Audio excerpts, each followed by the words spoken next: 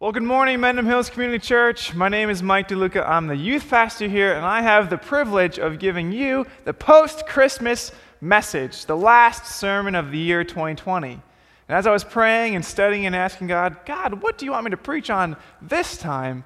I came across this passage in Luke chapter 2, the story of what happened shortly after the birth of Jesus. Now, some of you know the earlier part of Luke chapter 2 because we hear Linus recite it to us each year when we watch the Charlie Brown Christmas special. The rest of the chapter is just as intriguing as you'll soon see, but I was debating what to say to you. I thought, well, should I tell them something like, 2020 will be a year of breakthrough for you. It will be the best year that you've ever experienced. Things that have held you back in 2020 will be removed. 2021 will be a year of plenty, of blessing, of glory, of everything that you have sought for and fought for, you will experience in 2021. I think words like that will likely be spoken over the next few weeks throughout the world. I think they are words that you and I hope come true. My response to a message like that a few years ago would have been, amen, yes, please. The problem is that I would receive that word at the beginning of every year. It was definitely said about this year, 2020, back in January, but it wasn't that great a year. Thinking about it for me, 2016 wasn't that great a year either. 2015 was just okay. 2014 was supposed to be my year, and it didn't happen. I'm still waiting for my year. Now, I think that if you're like me, we cling to words and messages like 2021 will be your year because we're frustrated with the conditions of our lives. I mean, come on. If there were ever a time to grumble about a year or justify our poor moods, all you have to say when someone asks you, what's bothering you, is 2020. We want things to change. Who doesn't? We want something new. And we're desperate for something different. And so we clamor for someone to tell us that things are going to be different. I could stand up here and tell you that the year 2021 is going to be the best year of your life, the best year you've ever had, or that, hey, at least it'll be better than the year you just had. But here's the problem. I don't know. I don't know what 2021 holds for me, let alone for you. But one thing I do know is that God will be with you just like he was in 2020 and 2019 and 2018 because he does not move. See, so many of us replace hope with something different. Oftentimes we have this idea that when we hear words like 2021 will be your year, we're holding on to hope. Or at least we think we're holding on to hope, but what we're actually doing is we're coveting the future. We're not happy with what's going on right now, and so we want to believe that it's going to be better, and so we're coveting something in the future. When I just get to that place financially, when I just get to that place relationally, when I just get to that place educationally, when I don't have to worry about COVID-19, I don't have to wear a mask anymore, when I can hug my mom, my dad, my grandparent, my friend, when I don't have to worry about being socially shamed if I happen to get COVID, when I can hang out with people when I want and how I want, when things can go back to normal, then my life will be better. Then my life will feel complete. 2021, here I come. I know a lot about coveting the future. I'm a professional coveter of the future. I used to have this belief that it would be better. When I was in high school, I couldn't wait to get to college. College is just going to be the answer to everything. And then you go to college and you're like, I just can't wait to get out of college and get a job so I can have more than a few dollars in my bank account. And then you get a job, and then for most of us in America, we end up coveting retirement. We always seem to want that elusive thing in the future. So if you're anything like me, and if you're honest, you might be coveting the future. And the problem with that is that's the thing that will never satisfy, you know. And so the thing that you're looking for, the satisfied life, will only be found by waiting on God. And so I think that there are 3 keys to waiting on God. Are you ready for the first one? Here's the payoff pitch. Key number 1 to waiting on God: don't covet the future. I think that God wants something different for you, better for you. Don't covet the future, because you will never find what you're looking for there. You will find what you're looking for, the satisfied life, by waiting on God. But not just doing nothing, standing off to the side. Wait like a kid waits on Christmas morning, with anticipation. And what you just celebrated this last month, this whole month, Christmas season, is one of waiting, and it's traditionally called the season of Advent. Whether you knew it or not, you just went through the season of Advent. And the word Advent means coming in Latin. It's the period of 4 Sundays before Christmas. Advent is the season of waiting and preparing for the real reason of Christmas, like Linus says, the coming of Jesus into the world. And some of you might recall that Pastor Dave Jansen opened the season of Advent with a sermon on waiting. And so I thought it appropriate to bookend the season on it as well. Now I know that sounds like, well, Mike, that's the best you got. Well, it's not waiting like the way you and I think of waiting. When you and I think of a waiting, we think about waiting on a phone call with a customer service rep, waiting in line to check out at the store, or waiting in traffic. But waiting in Scripture is a very different thing. The Scriptures in the Old Testament use a word for waiting. The Hebrew word for waiting is kavah. And Pastor Dave told you that kavah is spinning thread, the deliberate work and effort it takes to not put your brain in neutral, but to be centered in the presence of God. And kavah also means to look for, to hope, to expect, to trust. Waiting is like kids waiting for, anticipating Christmas. You just had Christmas morning, so whether you're a grandparent, a parent, student, kid, there was probably some level of anticipation going into that morning. I don't know about you, but growing up in the DeLuca household, Christmas morning was highly anticipated. The weeks leading up to it, I would search very sneakily for where my mom would hide the presents. I knew where she hid them, in my parents' closet. So I'd go up there and rummage through the stuff that she'd put on top of them. Yes, Mom, I knew your tricks. And I looked for the gifts with my name on it. And as the days leading up to Christmas came, my parents would slowly trickle a gift or two under the tree. And then my sisters and I would get really excited with anticipation. But we knew not even to bother with even asking to open them early, because we knew the answer. Parents, no. We had to wait. Today we're going to learn from 2 people who knew a lot about waiting, who really exemplify living in anticipation for the advent, for the coming of Christ. 2 witnesses who are waiting their whole lives, who are longing and hoping to see the promised Messiah. 2 believers who definitely will see Jesus and will testify he is who he says he is, and that he is worth waiting for. So let's read their story in Luke chapter 2, starting in verse 22. And when the time came for their purification according to the law of Moses, they brought him up to Jerusalem to present him to the Lord, as it is written in the law of the Lord, every male who first opens the womb shall be called holy to the Lord, and to offer a sacrifice according to what is said in the law of the Lord, a pair of turtle doves or 2 young pigeons. So, Luke is telling us here that this scene is taking place about 40 days after the birth of Christ. Under the law, there is a set amount of time that a mother, after she gives birth, is ceremonially unclean. And so Mary's time of being unclean ceremonially is drawing to a close, and Mary and Joseph are making their way to the temple to make this sacrifice to the Lord and to present Jesus at the temple. And so for us today, we might think of it as a baby dedication ceremony. The only thing that's a little out of the ordinary is the offering they're bringing. Because if we turn back to Leviticus chapter 12, we'd see that the prescribed offering is a lamb. But if you're poor, then you can bring 2 doves or 2 pigeons. So Luke is telling us that Mary and Joseph are poor.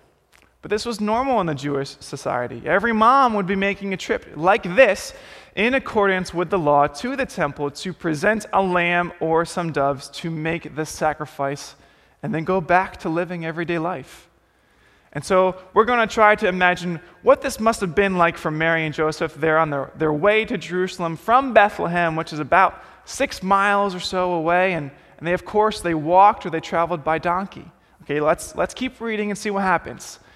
Now there was a man in Jerusalem whose name was Simeon, and this man was righteous and devout. Whenever the Bible says a man is righteous and devout, you know he's righteous and devout, waiting for the consolation of Israel, and the Holy Spirit was upon him.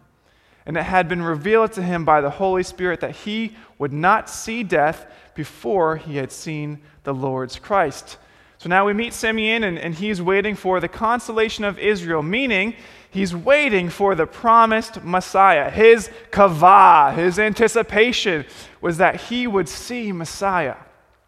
Israel was going through a difficult time. They were under the foot of Rome. Pastor John a few weeks ago preached about that. And they were a people subjected to much abuse and therefore longing to be freed from that. And so the idea was that the Messiah would come in and kick out the Romans and restore autonomous reign to the Jewish people in Palestine. So Simeon was waiting for this, and the Holy Spirit was upon him, and it had been revealed to him that he would not die until he saw Messiah, literally see Messiah. That's a promise. That's something that he had to wait for. He lived his whole life for, and he was an old man anticipating what day would be the day he gets to see Messiah. Now, of course, he doesn't know it's going to happen at the temple, and he doesn't even know who Mary and Joseph are, and he probably doesn't expect the Messiah to be revealed as a baby. But this is the moment he's been waiting for his entire life. Think about the anticipation that's been going on inside of him. Every morning that this guy wakes up, he's got to be asking the question, is today the day, Lord? Are you going to fulfill your promise to me today? Do I get to see the Messiah today? Okay, maybe not today. Maybe it's tomorrow. Is tomorrow the day, God? And there's a very important key point here. The key to waiting on God, anticipating, expecting God, is waiting with God. See, you and I, we don't do great with that. If I'm standing in line for more than 12 seconds, I start tapping my foot, looking around, checking my phone, and wondering if they're going to get more help so they can help me. How do we wait with God? Here's the key to waiting number 2. Stop looking for what comes next. Instead, look for how God fulfills his promises to you. How has God fulfilled his promises for you? Well, what are some of those promises? Well, I can tell you what he doesn't promise you. He doesn't promise you an easy, struggle-free life. In fact, quite the opposite. He doesn't promise us wealth and riches. He doesn't promise that your children will be perfect. Parents, are you listening? He doesn't promise that your parents will be perfect. Students, are you listening? None of those things. What does he promise you?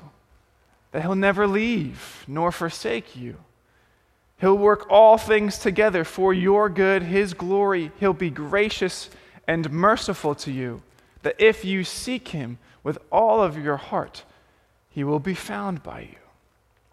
And the list goes on. But let's look at Simeon. I mean, he must have been hoping that those Romans would get kicked out by the Messiah. But Simeon is a wonderful example of waiting with God because he remembers God's promise to him and he was anticipating it.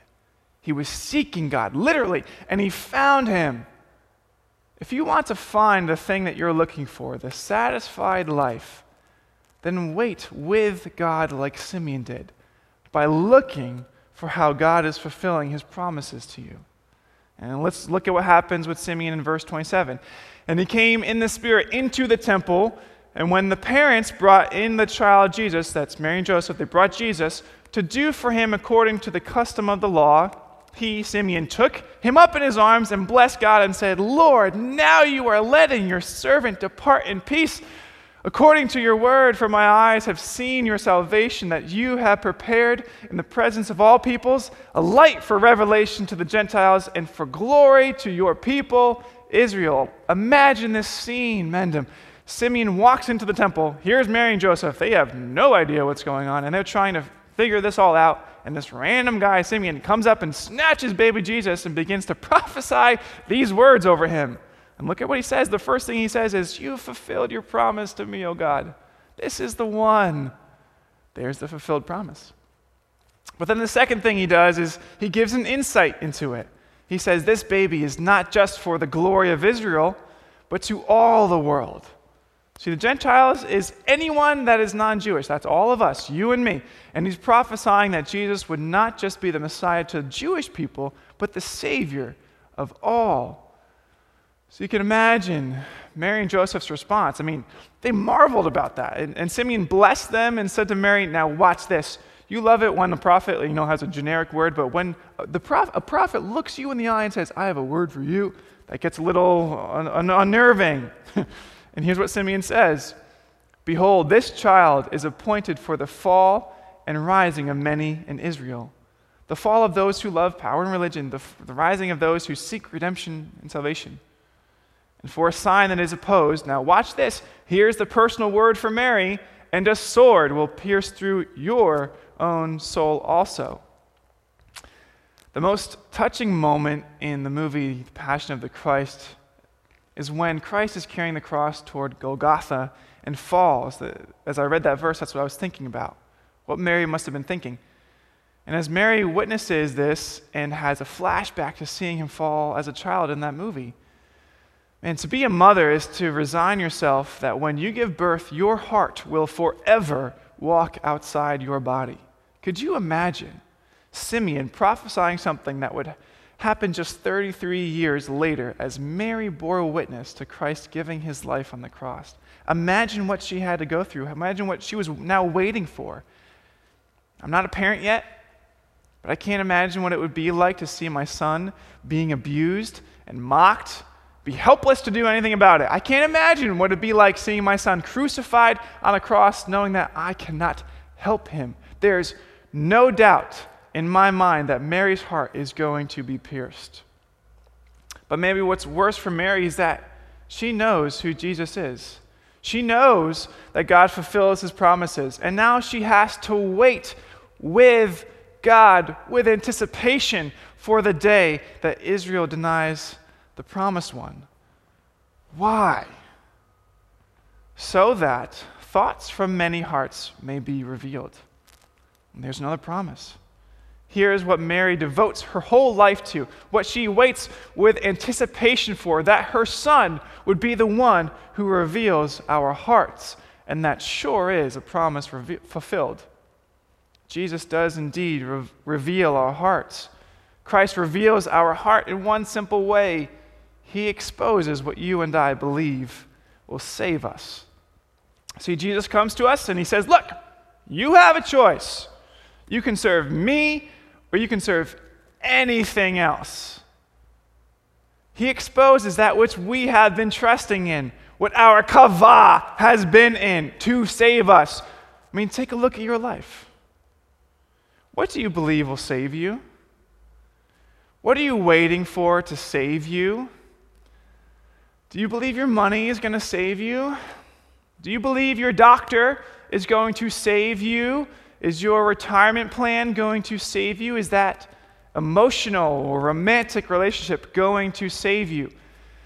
Is your children turning out well? Is that going to save you? Is the waiting for the change of a calendar year, 2021, going to save you? None of those things save. And so if you're waiting for one of those things to save you, can I submit to you, you're looking in the wrong place. That's not a promise of God. Jesus says to us, take that one thing you're waiting for to save you. Get rid of it and come wait with me. And come follow me. Are you anticipating Christ? Are you waiting on God like Simeon was waiting? That was Simeon's one role in the Christmas story. He's a witness to the truth of who Jesus is. Simeon was the first witness, and back in the book of Deuteronomy, there is this idea of truth being established or confirmed on the testimony of 2 or 3 or more witnesses. So our text needs another witness, and so we find it next in Scripture. It finishes with us meeting our second witness, Anna. Now, I want to pause for just a moment and point out something that I think is vitally important against the backdrop of this culture. I believe Anna's presence in this text, providing a prophetic affirmation over the Christ child and being, in essence, one of the first missionaries of the gospel, which you'll see in a moment, predisposes and previews this picture of Jesus as someone who, more than any other person in history, elevates women to the proper place that God intended. Realize that in this society and in many societies around the world, even to this day, women are marginalized. But Jesus demonstrates that this is not the case in the eyes of God. So isn't it appropriate that in his infancy, Jesus as a baby, that there is a woman that prophesies over him? Let's look at this verse 36. The daughter of Phanuel of the tribe Asher. Okay, pause. What does that mean? Why is that important? Asher? Now, I can imagine that as you read that, like I read it the first time, we miss some significance. I know that when I looked at it, I didn't see it until I did a little research. And so Anna is from the tribe of Asher. Okay, let's look back to Genesis 29 and 30. You'll see that Jacob's wife, Leah, is happy at the birth of Asher. So she names him accordingly. Asher means happy. And so here's a little history because I want you to understand this. Get the full picture. Asher is one of the 10 tribes of the northern kingdom. Israel is divided into 2 kingdoms, the northern kingdom of Israel, 10 tribes, and then of Judah, 2 tribes in the south. And Israel, according to Genesis, quickly falls into idolatry, and as a result, they are judged by the Lord and taken into captivity. But right before that takes place, in 2 Chronicles chapter 30, we can learn that the king of Judah, of that southern tribe, King Hezekiah, sends out a decree to the people of Israel that says, if you will return to the Lord, you will find comfort. Okay, so most of Israelites, they don't listen to King Hezekiah. But some men of Asher humbled themselves and came to Jerusalem. They came back. Luke is telling us in this scripture that Anna comes from a line of people who are humbly and happily waiting on the Lord. They're anticipating the coming of the Messiah, looking for his comfort. So let's continue. She was advanced in years, having lived with her husband 7 years from when she was a virgin, and then as a widow until she was 84. Now in those days, a woman was betrothed to a man generally between the age of 12 and 16, and so by the time she lived with her husband for 7 years, it's a safe bet to say that she was in her 20s, and that's when her husband died. And so this woman remained a widow until the age of 84. What did she do during those years? Well, she did not depart from the temple, worshiping with fasting and prayer, night and day. Man, this woman was a woman of devotion. In verse 38, and coming up at that very hour, okay, so Mary and Joseph have just had this interaction with Simeon. Now here's Anna. She began to give thanks to God and to speak of him to all who were waiting for the redemption of Jerusalem. She goes, this is the one from the tribe of Asher. This is the one we've been waiting for. This is the one I've been anticipating. And she becomes, in essence, the first evangelist we see. What you've got to see there is that God wanted Anna to see the Messiah. He wanted her to see, and he wanted her to know that the Redeemer had arrived. Everything that she had been anticipating was fulfilled. Her wait was over. He wanted Anna to know, and he wants you to know. That's why the book of Luke was written, that you may know that Jesus is who he says he is, that you would know that he's your Redeemer, your Comforter, the promised one for you. That the year 2021 is not your Redeemer. Stop anticipating it, expecting it to make everything better. The year 2021 is not what's going to get you through and comfort you.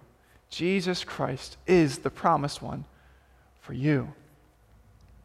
As I prepared to preach this week, I kept asking myself one question: why them? Why Simeon and Anna? Because the silence of the other characters in this story is kind of deafening. What I mean by that is that we don't hear anything in this story, according to Scripture, about the temple priests. There's nothing in this story about the Sadducees or the Pharisees or any of the other people that would have been there. None of the other people dedicating their children. It's almost as if everyone else was oblivious to the fact that Jesus had arrived. The only people who saw Jesus for who he is are Simeon and Anna.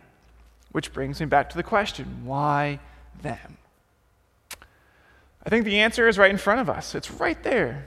Simeon and Anna see Jesus because they're anticipating him. They're waiting for him. They're looking for him. They've been longing for this moment, for God to break forth into redemptive history, and they're satisfied. They're overjoyed. Don't go into 2021 with your hope in your circumstances you can't control. It won't satisfy you anyway. Go into 2021 anticipating, looking for what God is up to. Here's the key number 3 for waiting on God. To find the thing you're looking for, the satisfied life, probably the one I want you to get the most, look for, anticipate what God is up to. Don't let 2021 become an idol for you. You should be looking for and anticipating that God is up to something and he wants you to be a part of it. Simeon and Anna, they were on the lookout. So be on the lookout for those promises he's made to you. Simeon wasn't just sitting back and mindlessly waiting for that one day he'd see the Messiah. He was constantly looking for it. And he was always believing. And eventually the day came and he was ready. His anticipation led him to be a part of what God was up to. Anna, she rejoiced when she met Jesus. She was looking for him. Simeon and Anna were waiting and believing, waiting and believing, waiting and believing. They had 2 things that you and I really need: belief and anticipation. Belief that Jesus is who he says he is and that he keeps his promises. And anticipation that they would get to be a part of what God is up to. See, we have a choice in life as we struggle with our circumstances, as things don't go our way, how 2020 did not go the way we wanted, how we're dealing with disappointment after disappointment. You and I have a choice. You can either get bitter or you can get better. You and I can either believe and anticipate or not. The picture of Anna and Simeon are 2 people that through their waiting, through their kavah, got better. They became the fullness of who God created them to be. Is that worth the wait? Yeah, it is. So true breakthrough, the breakthrough that you and I want, comes when we trust in Christ, when we anticipate Christ, when we kavah for Christ in all circumstances. That's breakthrough. But that comes when we wait. And waiting is the hard way of getting it. It's not what we want, but it's what we need. We can't rush this process. We live in a microwave society, let's be honest. We want everything right now. Now. And that's not the way faith works. Faith works by taking time, and it takes waiting. See, that type of breakthrough, the one that's not based on circumstances, the one that you and I need more than anything else, is found in waiting on the same God who Simeon and Anna were anticipating and looking for. The same God that can bring the satisfied life for you. There's no secret sauce. There's no word that any pastor or youth pastor can give you that's going to change your life. What is going to change your life is being reminded of the gospel. As a matter of fact, Martin Luther says this: any act of sin or rebellion is a forgetting of the gospel. We come back to this place where we see God who loved us so much that he stepped out of the splendor of heaven and comes to earth and takes on humanity and lives the perfect life, the life that you and I can never live, and dies a sinner's death, a death that you and I deserve. Rises again to declare that hell's doors are eternally closed to any and all who would trust him for salvation. Is that worth the wait? Yes, it is. I look forward to bidding 2020 goodbye, don't you? This was a tough year for so many reasons. We've been through the ringer this year, probably more than we ever have been before. And I truly do want you to find what you're looking for, the satisfied life. So I want to close today with an invitation for you to hear these words. Number 1, don't covet the future. Number 2, believe that God fulfills his promises. And 3, anticipate, look for what God is up to so that you can be a part of it. Church, my prayer for you this morning for 2021 and beyond is that you would live with a whole heart for the one that gave himself wholly for you. There's no secret thing that's going to make your life better. The secret is out. Simeon and Anna, they knew it. And I want you to know it and live it too. The satisfied life comes to those who wait, who kavah with God.